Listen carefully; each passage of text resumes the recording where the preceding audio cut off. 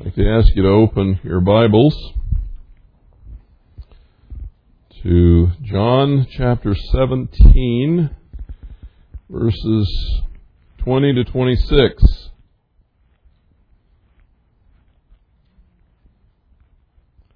Juan, capítulo 17, versículo 20 y 26.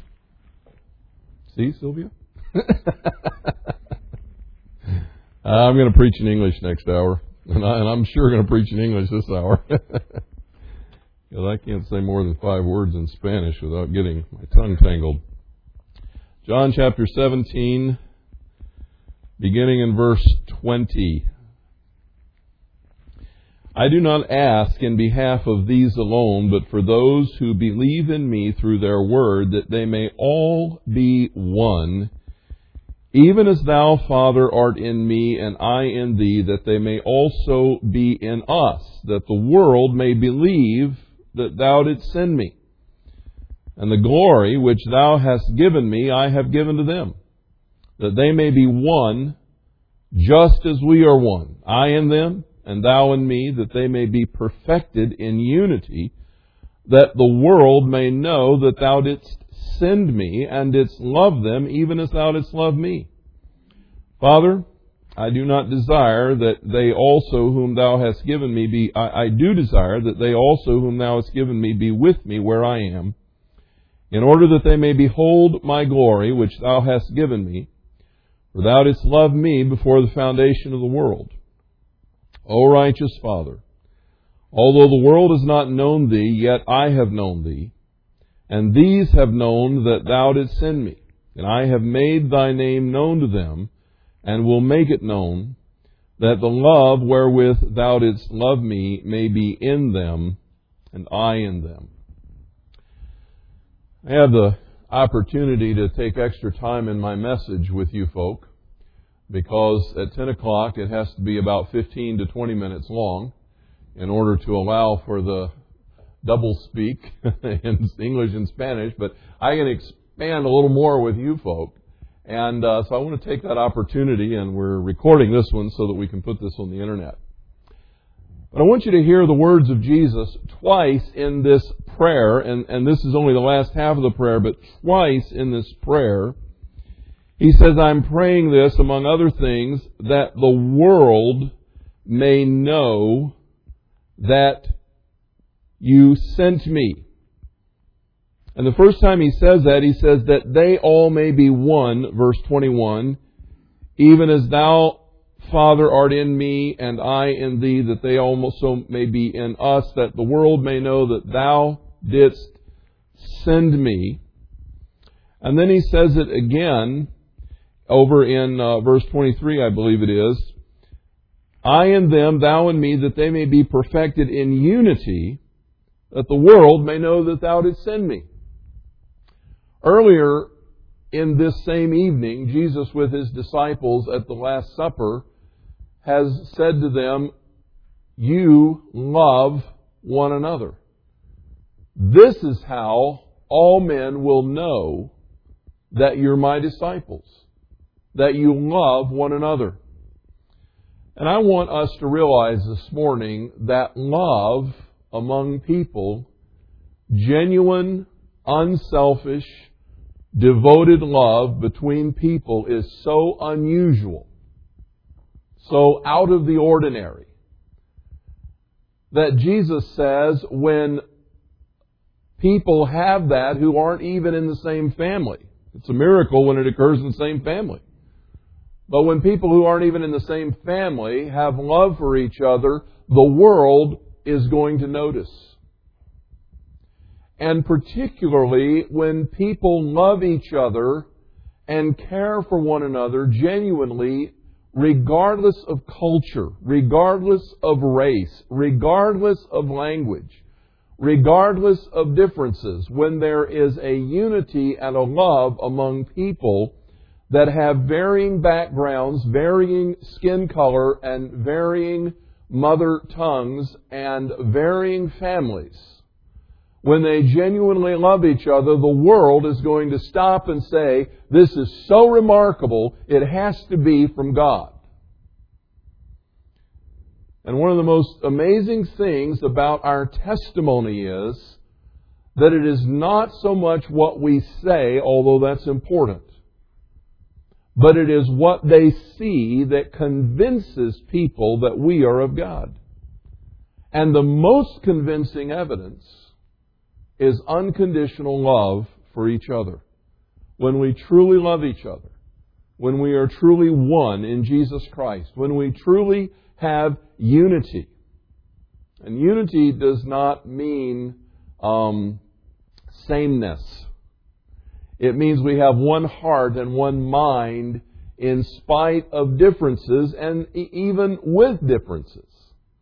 But when we are together, loving each other, the world is absolutely amazed. And so the questions that I pose today, and they relate to the body life messages that we've been talking about in Romans, but they kind of take a side trail from that just a little bit. But the questions that I want to ask today and answer are, why do we have different languages, cultures, and races? How did we get the way we are across the world?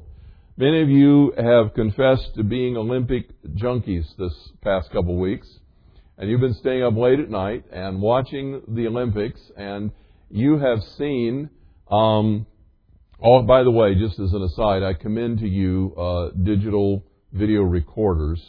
They're great. Then you can watch the Olympics when you want to watch them, not when they're on. And if you don't read the paper, you won't spoil it by the headline announcements. You can just see it happening live. But anyway, that's an aside. But you've been seeing people from all over the world, all different backgrounds, all different cultures, different colors, different languages. But you know what has really impressed me in the contests that I have watched? Most of these are young people. I mean, even if they're not young, they're still relatively young, but many of them are teens. And I have just been interested to watch how much alike they all are. How much they long, to win the contest. How much their emotions are involved in their performance, in their expertise, their training and skill.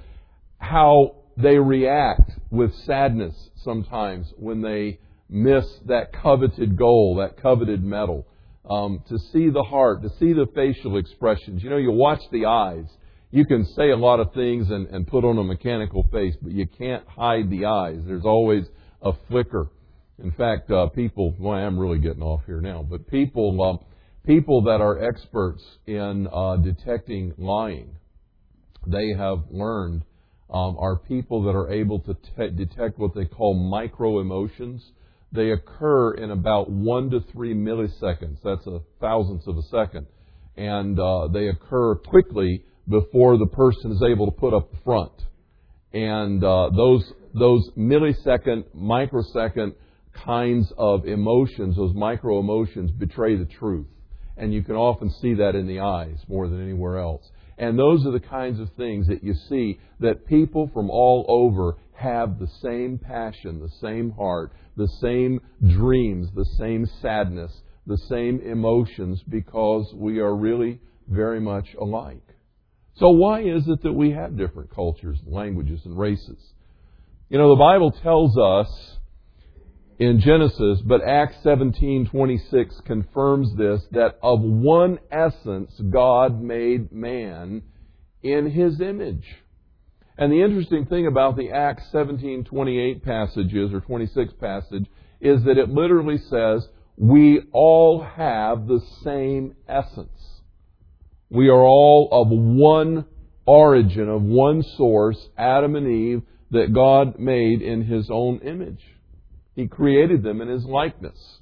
And Adam and Eve, though they were physical and God is a spirit, Adam and Eve nonetheless bore the likeness of God in the sense of His personhood, in His intellect, in His emotions, in His capacity to choose and execute decisions based on His judgment. Adam and Eve were made in the image of God, and all people have that Adam-Eve essence in their lives. Everyone came from Adam and Eve. But although that's true, fast forward in your Bible history to Genesis chapter 6, where God has become grieved because the heart of man has gotten so wicked and so rebellious that God has said, I'm going to have to destroy everything in the earth and start over. It's so bad, we can't fix it. We're going to have to begin again. And He says to Noah, I want you to build an ark. And pretty soon the story unfolds that Noah builds the ark, and his wife and his sons and their wives, they get on the ark along with the representation of all of the animal kingdom, and God sends the floods upon the world, and the earth is destroyed by flood. And then not long after that, Noah and his wife and family come off of the ark, and in Genesis 9, verse 7, God gives to Noah and his family the same commandment that He gave to Adam and Eve. He says, I want you to be fruitful, I want you to multiply, and I want you to fill the planet. I want you to populate the whole earth, fill up this earth.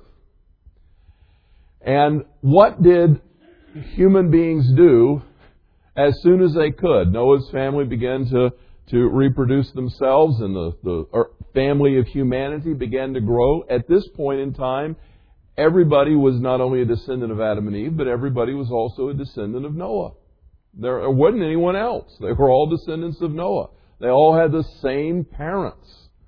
And so as they began to grow and expand, instead of doing what God asked them to do, they did virtually the opposite.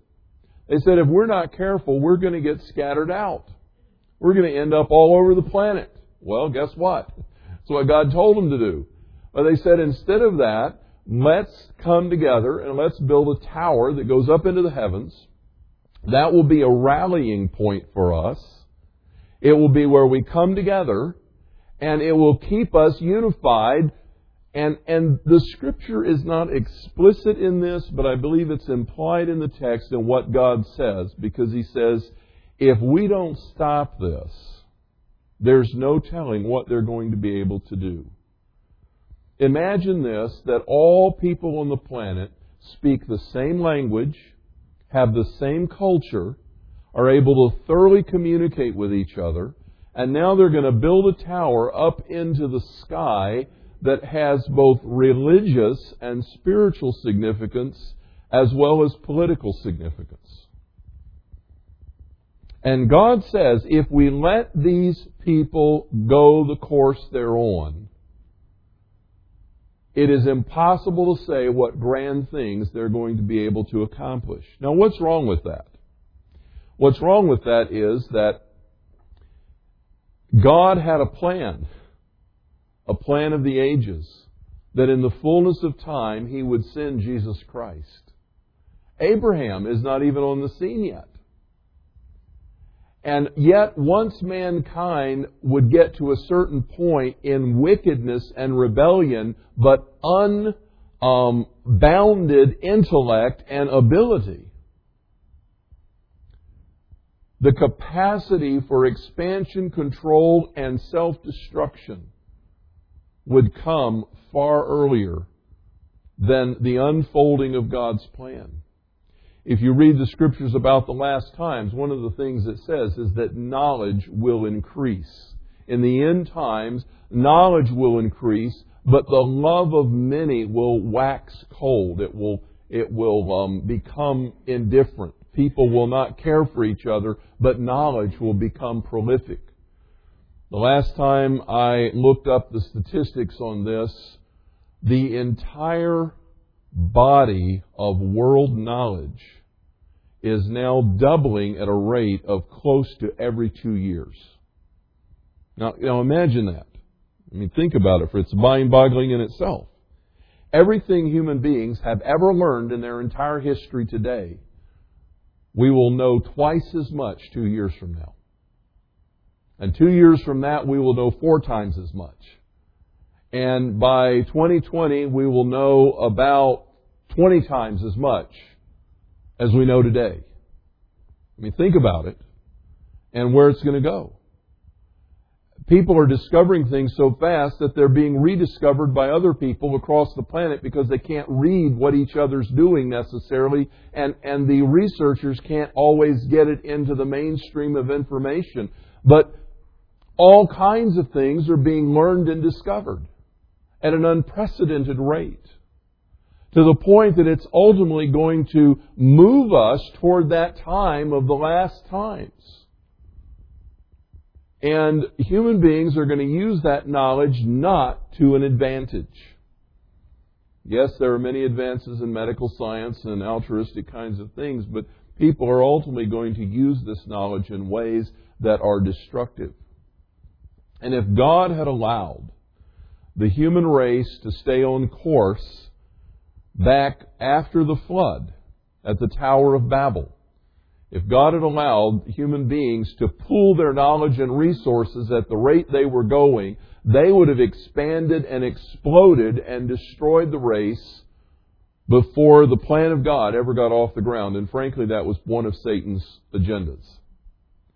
And so God, the Scripture says, Himself caused confusion deliberately to force them to do what He had told them to do, which was scatter out and fill the earth.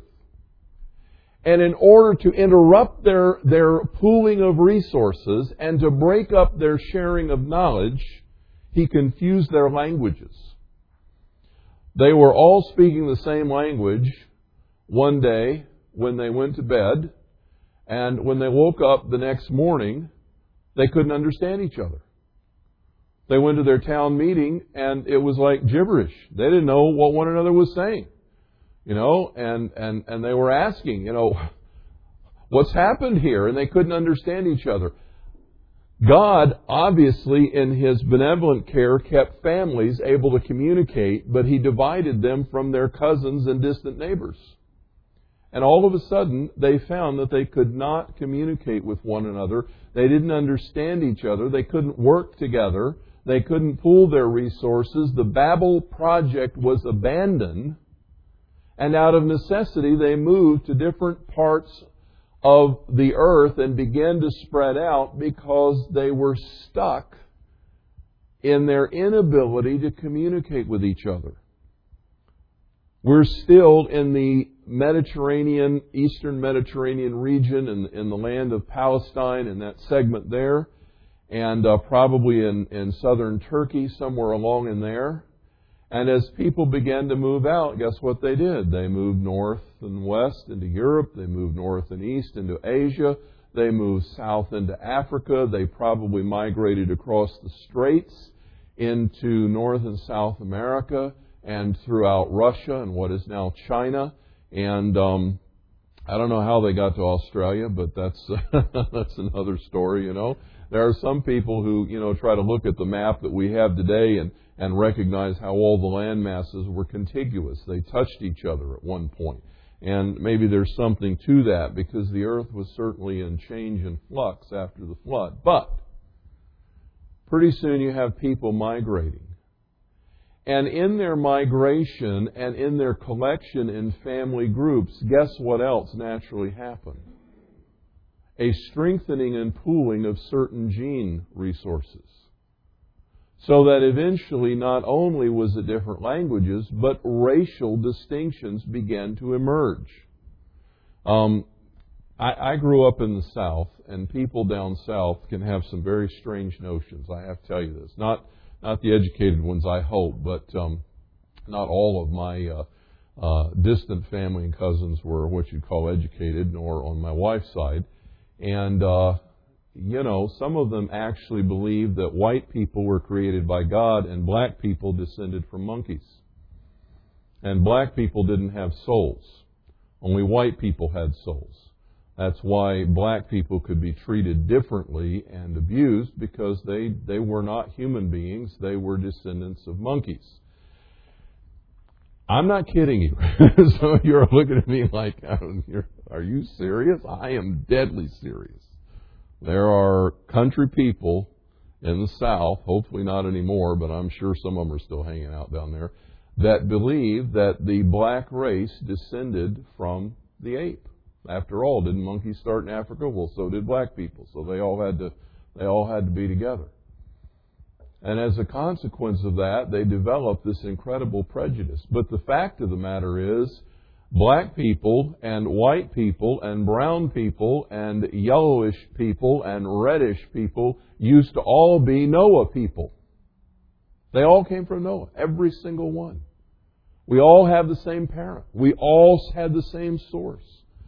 And when you see people marrying now interracially, what happens with their children?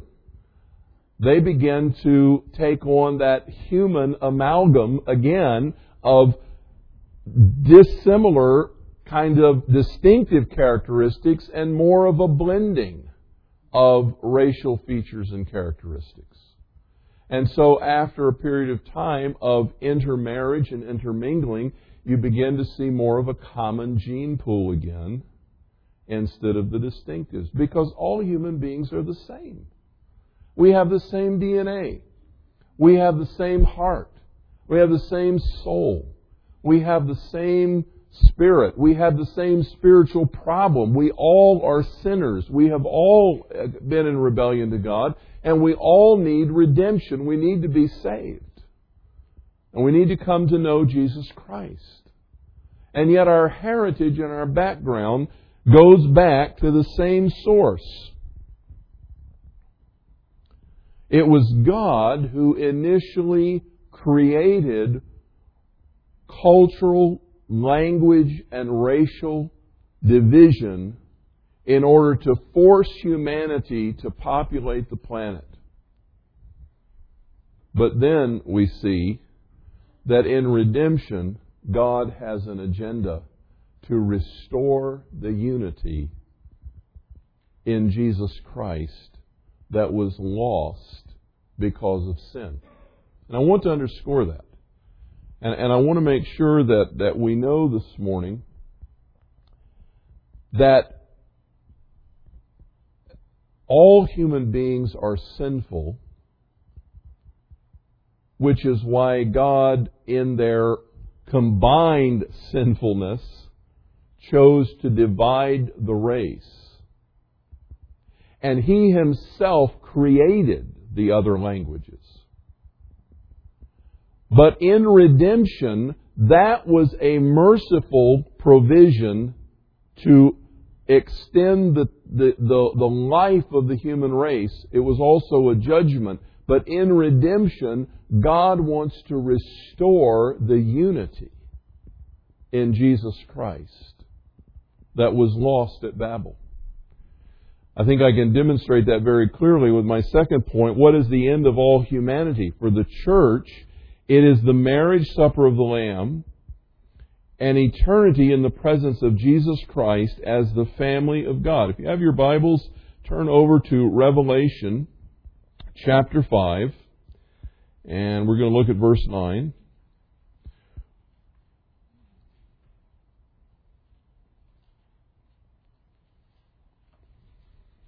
Revelation chapter 5, verse 9. And they sang a new song. Wait till you get there so you can catch this. Revelation 5:9. And they sang a new song, saying, Worthy art thou, this is Jesus, to take the book and to break its seals, for thou wast slain, and did purchase for God with thy blood men or people from every tribe and tongue and people and nation. As we read in Revelation about the marriage supper of the Lamb and the eternal destiny of human beings, we find out that human beings are going to spend eternity in one of two places. They're either going to be completely alone in hell. I wish that we could get that message across to people who say, I'd rather go to hell because that's where all my friends are going to be. You know, we'll belly up to the bar and go play golf together in hell. I don't know what they're thinking. They have no clear understanding of heaven or hell. But Mark chapter 9, verses 44 to 48, Jesus talks about the place of utter outer darkness with eternal weeping and gnashing of teeth, and the place where the worm, the conscience of man never dies, and it's utter outer darkness. When you're in utter outer darkness, what can you see? You certainly can't see where the ball goes after you hit it off the tee. You can't find the bar. You're not going to see each other. It's outer darkness. It's utter darkness. Have you ever been in a place that was so dark you literally could not see your hand in front of your face? Okay, I have too. Isn't that a weird feeling? I mean, you can hold it right here and you can't see it. It's kind of unnerving. Imagine a place like that. Imagine a place that is not only dark, but it is full of torment. You're in extreme pain. How many of you have had extreme pain to the point that nothing in the room mattered? People could not comfort you. You know, you were just mad with pain. Have you ever been there? Where you couldn't focus, you know? Yeah. I remember as a child, I was 12 years old. I had heart surgery, and they didn't open my sternum. They opened the whole left side of my chest and took out a rib and pulled everything apart with their spreaders and went in there and fixed some things. And then I was in ICU, and it would come time for visitation. And if I did not have a morphine shot before my parents came in, I was unable to talk with them. I could not communicate because I was in too much pain. Breathing hurt so bad, it was all I could think about. And so it had to be sedated. And that kind of pain, that madness with pain, in utter darkness and aloneness, with nothing to remember but all the things you've done wrong. That's hell. And that's where those without Jesus Christ are going to spend eternity. There is no togetherness. Hell is the opposite of togetherness. The essence of sin is self-centeredness. Me first. Why would you want to be with anybody else if you die in your sin? All you ever wanted to begin with was what made you happy and what satisfied you. Who needs anybody else? It's going to be a place of aloneness and isolation and torment. But the other alternative, the glorious alternative, is as believers in Jesus Christ, we're going to be together with God in one holy family. One family. At the marriage supper of the Lamb, and this is an image of this, that Jesus Christ has purchased for Himself, for God, with His own blood, people from every tribe and tongue and people and nation. There will be a representative in glory of every people group, a representative of every language, a representative of every race, a representative of every nationality. All the nations, there will be a remnant represented in glory at the marriage supper of the Lamb. And the glory of redemption is that God will invite from every tongue and tribe and nation people to come to Jesus Christ. And those who follow Him at the marriage supper of the Lamb, which is when the festivities begin, Jesus returns and throws a feast. There's a great banquet. He has come for His bride. And the church has been gloriously taken up to meet Him. And now we're at the marriage supper. And every tongue and tribe and race and nation is represented together with Jesus Christ. What are we going to speak when we get to heaven? What language will we talk? I love Pastor Ector's story. He says, if you're going to speak the language of science and technology, you have to speak English. If you're going to speak the language of love, you have to speak French. But he says, if you want to speak the language of heaven, you must learn Spanish. You know what I really think? This is Paul Martin's opinion, and take it for just what it's worth, because that's all it's worth. Because God is so interested in redeeming ourselves and our persons, and yet bringing us together in one. I think if you speak Spanish, you're going to speak Spanish in heaven, but everybody's going to hear you in their language. And you're going to hear them in your language. And if you speak English, you're going to speak English there. And if you speak French, it'll be French. And if you speak Swahili, it'll be Swahili. Whatever you speak, because that's your heart language. That's your thought formation. That's how you think of yourself and your ideas and communicate them. And I believe there will be perfect understanding, because Paul says now we see through a glass darkly. We don't even understand ourselves very well. But then we will see clearly face to face.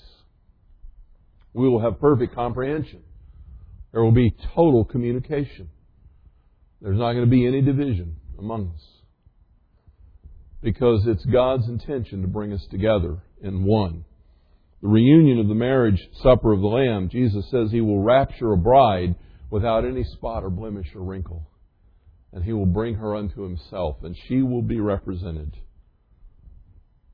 with every tongue and tribe and nation of men. So here we are with the Tower of Babel on this hand in history past, where God Himself created linguistic and cultural division that eventually became racial division in the intention of separating humanity for their preservation. And on this hand we have the marriage supper of the Lamb, where all the redeemed are once again together as one family. One human family, the bride of Christ. All together. In my Father's house are many dwelling places, and I'm going to prepare that for you, and I will come again and receive you, that where I am, there you may be also. And there's the glorious future. And the question I have for us this morning is, what role does the church today play between Babel and the wedding feast relative to language and race and culture? I began by reading this morning from John chapter 17. Jesus' great high priestly prayer was that we be one, that we all be one in Jesus Christ. And Jesus says this is how all men will know that you are my followers. The love that you have, one for the other. The unity that you demonstrate, one for the other. The commitment you have to each other in genuine, unselfish love. That's how everyone will know that you are my follower. And then I want to call your attention to two of Jesus' commandments. In the Great Commandment, or Great Commission, Matthew 28:18, Jesus fully intended cross-cultural evangelism resulting in a multicultural church. How many of you off the top of your head think you can quote the Great Commission? And I'm going to start you out, and tell me if you think you know what comes next. Therefore, go ye into all the nations. Thank you. World is King James. But the underlying Greek word is not cosmos. It is not cosmos, which is the planet. It is ethnos, which is the different people. Go into all the ethnos, into all the nations. The Spanish Reina Valera translates it, a todos las naciones. A todas las naciones. The nations. No al mundo. Not the world, but the nations. Go into all the nations. Jesus was commanding us to be cross-cultural. He was commanding us to go to all people groups, to all races, to all languages, and to communicate the gospel message of Jesus Christ. And then in Acts 1:8, He makes it very clear when He says, and the Holy Spirit will come upon you, and you will receive power, and you will be my witnesses. And listen to verse 8, in Jerusalem, and Judea and Samaria and to the uttermost parts of the world. Now in that case, it's also not cosmos as in the world, or even mundo in Spanish. It's la tierra, the geography, the planet. But he includes the ethnicity in Judea, Jerusalem, Judea, Samaria, and all the rest of the planet. And there was no one more despised by Jews than Samaritans. I mean, if ever there was friction, why did they hate each other so much? Because the Samaritans were essentially the remnant of the northern kingdom of Jews that intermarried with the Assyrians. And as far as the Jews were concerned, they were idolaters, they were half-breeds, they had turned their backs on God, they had compromised, and now they were outcast. And Jesus said, you will go to the Samaritans in Samaria. And beyond Samaria, you will go to the uttermost part of the planet. La tierra. All the planet. All the world. You will go there and proclaim the gospel. Jesus commanded us to be multicultural and cross-cultural in our evangelism. So that when the church came together in Jesus Christ, we would be a multicultural, multi-ethnic, multilingual entity. We would be one in Jesus Christ. And the true mark of every believer to each other and to the world is the amazing truth of how much we love each other. How much we love each other. So why do we fail at cross-cultural efforts? I want to take a few moments and just explore that a little bit. Why do we fail? I've written down a couple of things. This is not in your outline, so if you want to note it down, you have to make notes. First of all, we have fear.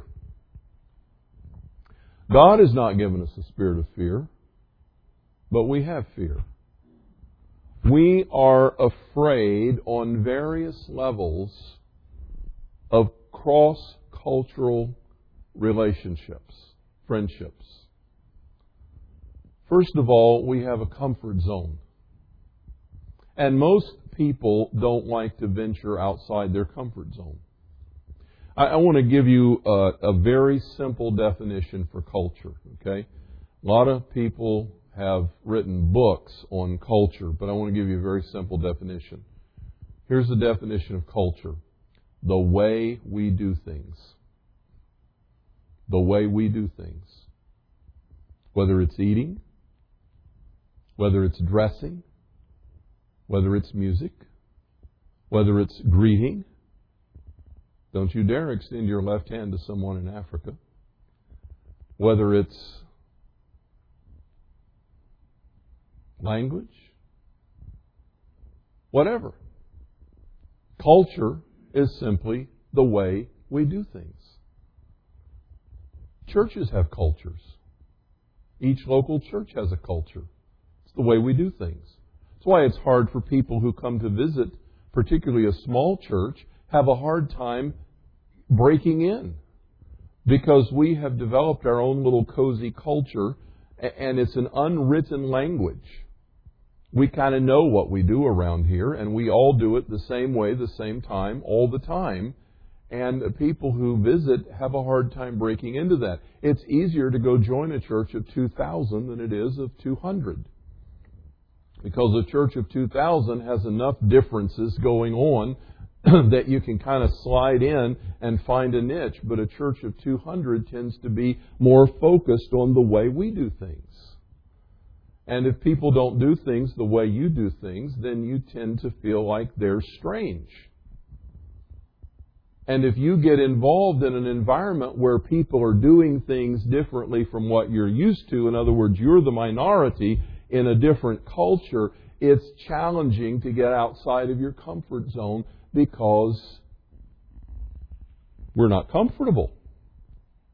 And the reason we're not comfortable is, what if I make a mistake? What if I'm in one of those countries where you need to keep both hands on top of the table, and you have been taught to leave your hand in your lap in formal dining, and now you don't know what to do? What if I make a cultural mistake? And so it's been interesting over the years as Hector and I have talked together. It's been interesting to know that certain words that are common to me in English are not good choices in Spanish, even for English. You don't have to think about that when I'm changing it. And and an example of that would be stupid. I mean, stupid is not polite in any culture, but we tend to say, stupid is not about a bad word. But if you are in Mexico and you tell someone they're stupid, Hector said, you better be running before the words leave your mouth. You better be headed in another direction. It's something to fight over. We're afraid we're going to make a mistake. We're afraid we're going to say the wrong thing. But you know what? We need to talk about these things in the family of God. We need to recognize that part of cultural differences is that we do things differently. And we need to give room for people to make mistakes. They say that the reason most people have difficulty learning a foreign language, a language not their own, is because they're afraid to make a mistake, and so they don't speak out. And that's probably the reason I have such a hard time. Besides having a 55-year-old brain that doesn't retain things for very long, I also, don't want to make a stupid mistake. And so I'm, concerned about that. And people who are afraid tend to learn less quickly because they don't want to make those social, cultural faux pas that get them in trouble. But friends, in the family of God, we have to take down those fears. God has not given us a spirit of fear, and we have to learn to love each other and make allowances for dumbness. Because it's not that you're dumb, it's that you don't know. And there's nothing wrong with not knowing as long as you have an open mind to learning. It's okay not to know. You're not going to know the first time, but you need to have an open mind to learning. If you want to develop cross-cultural relationships, here's one of the things I encourage you to do. Find someone that you enjoy from another culture and spend time with them so that you can ask them, be honest with me, tell me when I'm making mistakes. If I hurt your feelings, tell me what I said that was wrong. Help me learn, because I need to understand. And if you will do that, and have that communication back and forth in the love of Jesus Christ, because you truly view that other person as your equal, then the world will begin to marvel at the love that you have. We also have trouble because we do have a language barrier. And it takes a lot of patience to overcome a language barrier. I remember one of the first times I had breakfast by myself with Pastor Hector Morales. And I speak virtually no Spanish, and he doesn't speak a lot of English and spoke less at that time. And as a consequence, there was definitely a communication barrier, but we had agreed to have lunch together. You know why? Because we liked each other. We got along. We enjoyed each other. The first time I met Hector, I had a kindred spirit in my heart. I just connected with him. I was in the living room of Douglas Delmeyer's home in Lake Zurich, and I had an instant bonding. It's like we are supposed to somehow or some way serve the Church of Jesus Christ together. And so we had breakfast. And Hector and I were trying to talk. And he was trying to tell me about something with a shadow. And he did not know the English word for shadow. I'll never forget this. And I didn't have a clue because I didn't know what he was trying to tell me. He would say it in Spanish, and it made absolutely no sense to me. And then Hector took his hand and he held it over the table, and he pointed to the shadow of his hand on the table, and he moved it back and forth and moved his finger. And I saw, and I knew, shadow. He's trying to tell me about the shadow. And that's how we learn to communicate. Sign language, 20 questions, mimes, whatever it took. We learned to communicate because if we didn't get it, and I finally learned the phrase, no entiendo. I don't understand. I don't have it, so say it again. And we would work together like that. We still have misunderstandings. We still have disagreements caused by language barriers. And sometimes we have disagreements because we have disagreements. No matter what the language is, we're not on the same page. But you have to work at that. You have to work at it. Another thing is we have to be aware of, even though if you don't think you're prejudiced, see, I confess, I do not think I have any prejudice. I'm not aware of it. I don't care what color you are. I don't care what language you speak. I don't care what race you are, what country you come from. I'm interested in you. I love you. I want to get to know you. And as far as I know, I don't have any prejudice in my heart. But I do. It's hidden. It's lurking. It creeps up in funny ways. Let me explain. I have for years driven automobiles that were designed by engineers primarily in Detroit. And then, at one point in time, we needed a car for Rowena, and David Weiss hooked us up with a person who owned a dealership that was Toyota, and we got a great deal on a Toyota, and we bought a Toyota. Primarily designed by engineers who live in Japan. And the first time I got in her car, I tried to turn on the windshield wipers. And slow meant fast, and fast meant slow, according to the symbols. And I tried to roll the window down, and it went up. And what did I say? This car is backward. Backward relative to what? My way of doing things. But what did I think? Why did these dumb engineers design this backwards? And I confess to you, because I have many spiritual moments in odd times. I'm trying to roll the window down and it's going up, and I have to keep remembering to go the other way. It makes sense. You pull it up, you push it down, but it didn't make sense to me initially. And so I'm trying to work this out, and God says, why do you think they're backwards? Do you think you're forwards all the time? Why did you say backward and not different? And I was convicted. God convicted me sitting in my wife's Toyota that I had hidden prejudice that I did not recognize. Because they don't do it the way I do it, I thought it was backward. This is wrong. It's not wrong. It's not even backward. It's just different. It's another way of doing it. And does it work? Well, I won't bore you with the details, but it works a whole lot better than the one designed in Detroit. I'll tell you that in a heartbeat. The next one I get, I hope I don't offend anybody, but it's not coming from Detroit. I don't know what they're thinking up there, but it works a whole lot better.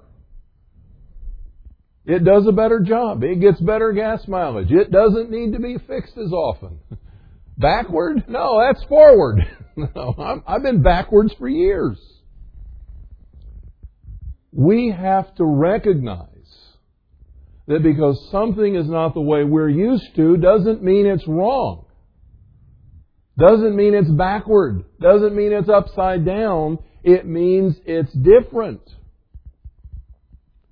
And when we see those things, we need to inquire. We need to learn to appreciate. That's why you need to build a friendship with someone from another culture. You need to build a friendship where you can speak openly and work through any feelings that get hurt so that you can say, you know what, I don't understand this. Could you explain to me why your people do this? Because I don't get it. But I want to learn. I want to understand. And then we have a tendency to want to make everyone like ourselves. We think that unity means we're going to all get on the same page. We're going to all do things the same way. And you know what that means? Those of you that are... You may have come from the same hometown in your marriage, okay? Spoken the same language since the day you were born and learned to talk. But if you don't understand this, your marriage is in trouble. Having unity does not mean you're the same. It does not mean you're the same. Having unity means that you have the same goals, that you're moving in the same direction. In the case of the church, it's loving the Lord Jesus Christ and winning the world for Christ and loving each other. But it does not mean that we will even begin to be alike. We're not going to be alike. We're always going to have differences. And we will always be most comfortable in the environment in which we grew up, speaking the language that is our mother tongue. Even people who learn to think in another language, it becomes automatic to them, will say that when they pray, they want to pray in their mother tongue. When they talk to God, they want to speak to God in their heart language because it comes from their innermost being and forms their ideas more clearly than any other language. And that will never change. So we need to get over trying to make one another like ourselves and learn to value and appreciate the differences. And we need to have the courage to acknowledge our differences. Sometimes I think when we get together and we try to blend our cultures in unity, we think, well, I don't want to give offense, so I'm going to eat everything that's put in front of me. There's some things I will not eat. I'm just not going to do it. I have a mental hang-up. To my knowledge, unless Hector slipped me one, I've never eaten a taco made with tongue. And I don't plan to. Or intestines. Tripa. I don't plan to go there unless it comes to me without knowing it. But you know what? My dad ate tongue. That's not a Mexican thing. My dad ate tongue and pickled pig's feet on saltine crackers. Blech. I didn't like them then. I'm not going to eat them now. So don't try to get me to eat tongue tacos. I'm not planning to do it. But I may get some today at lunch and I won't know it. and then I'll eat it. That's okay. You know? On the other hand, sometimes if you don't know what you're eating, we had very good friends in Pensacola that he was a pastor from Vietnam and he was starting a Vietnamese church and we loved to go to their house. We loved to go eat at their house. It was the most fun. They had the greatest food. To this day, I love Vietnamese food. And in fact, I like nearly all food, but that's one of my problems. But anyway, I really enjoyed the flavor of Vietnamese food, and she would wrap this pork in a rice paper and fry it, and then you would dip it in nuoc mam or fish sauce, and I loved that. I just thought that was fantastic. And then one day I learned how the sauce was made. And I won't bother you with the details, but I still love it because I learned to love the taste before I found out the technique, you know. But we need to be willing to say, hey, you know what? I love you, but I'm not going to do that. That's okay. Missionaries may be in a different position when they're trying to reach another culture, and they may have to eat the eyeball of the fish and treat it as a delicacy. And I'm not sure I can do that, but that's okay. It's different. But I need to be willing and have the courage to say, you know what, I love you, but this is something I don't want to go there. That's just me. It's a personal preference. I have My wife served me a salad last night. Don't tell her this. She's not coming till 10 o'clock, and I won't say this at 10. But she served me a salad last night that had a base of beets, followed by cut up plums and peaches, with goat cheese on it. And I ate the plums and peaches. I like goat cheese, but I don't like it in my fruit. And I don't care for pickled beets.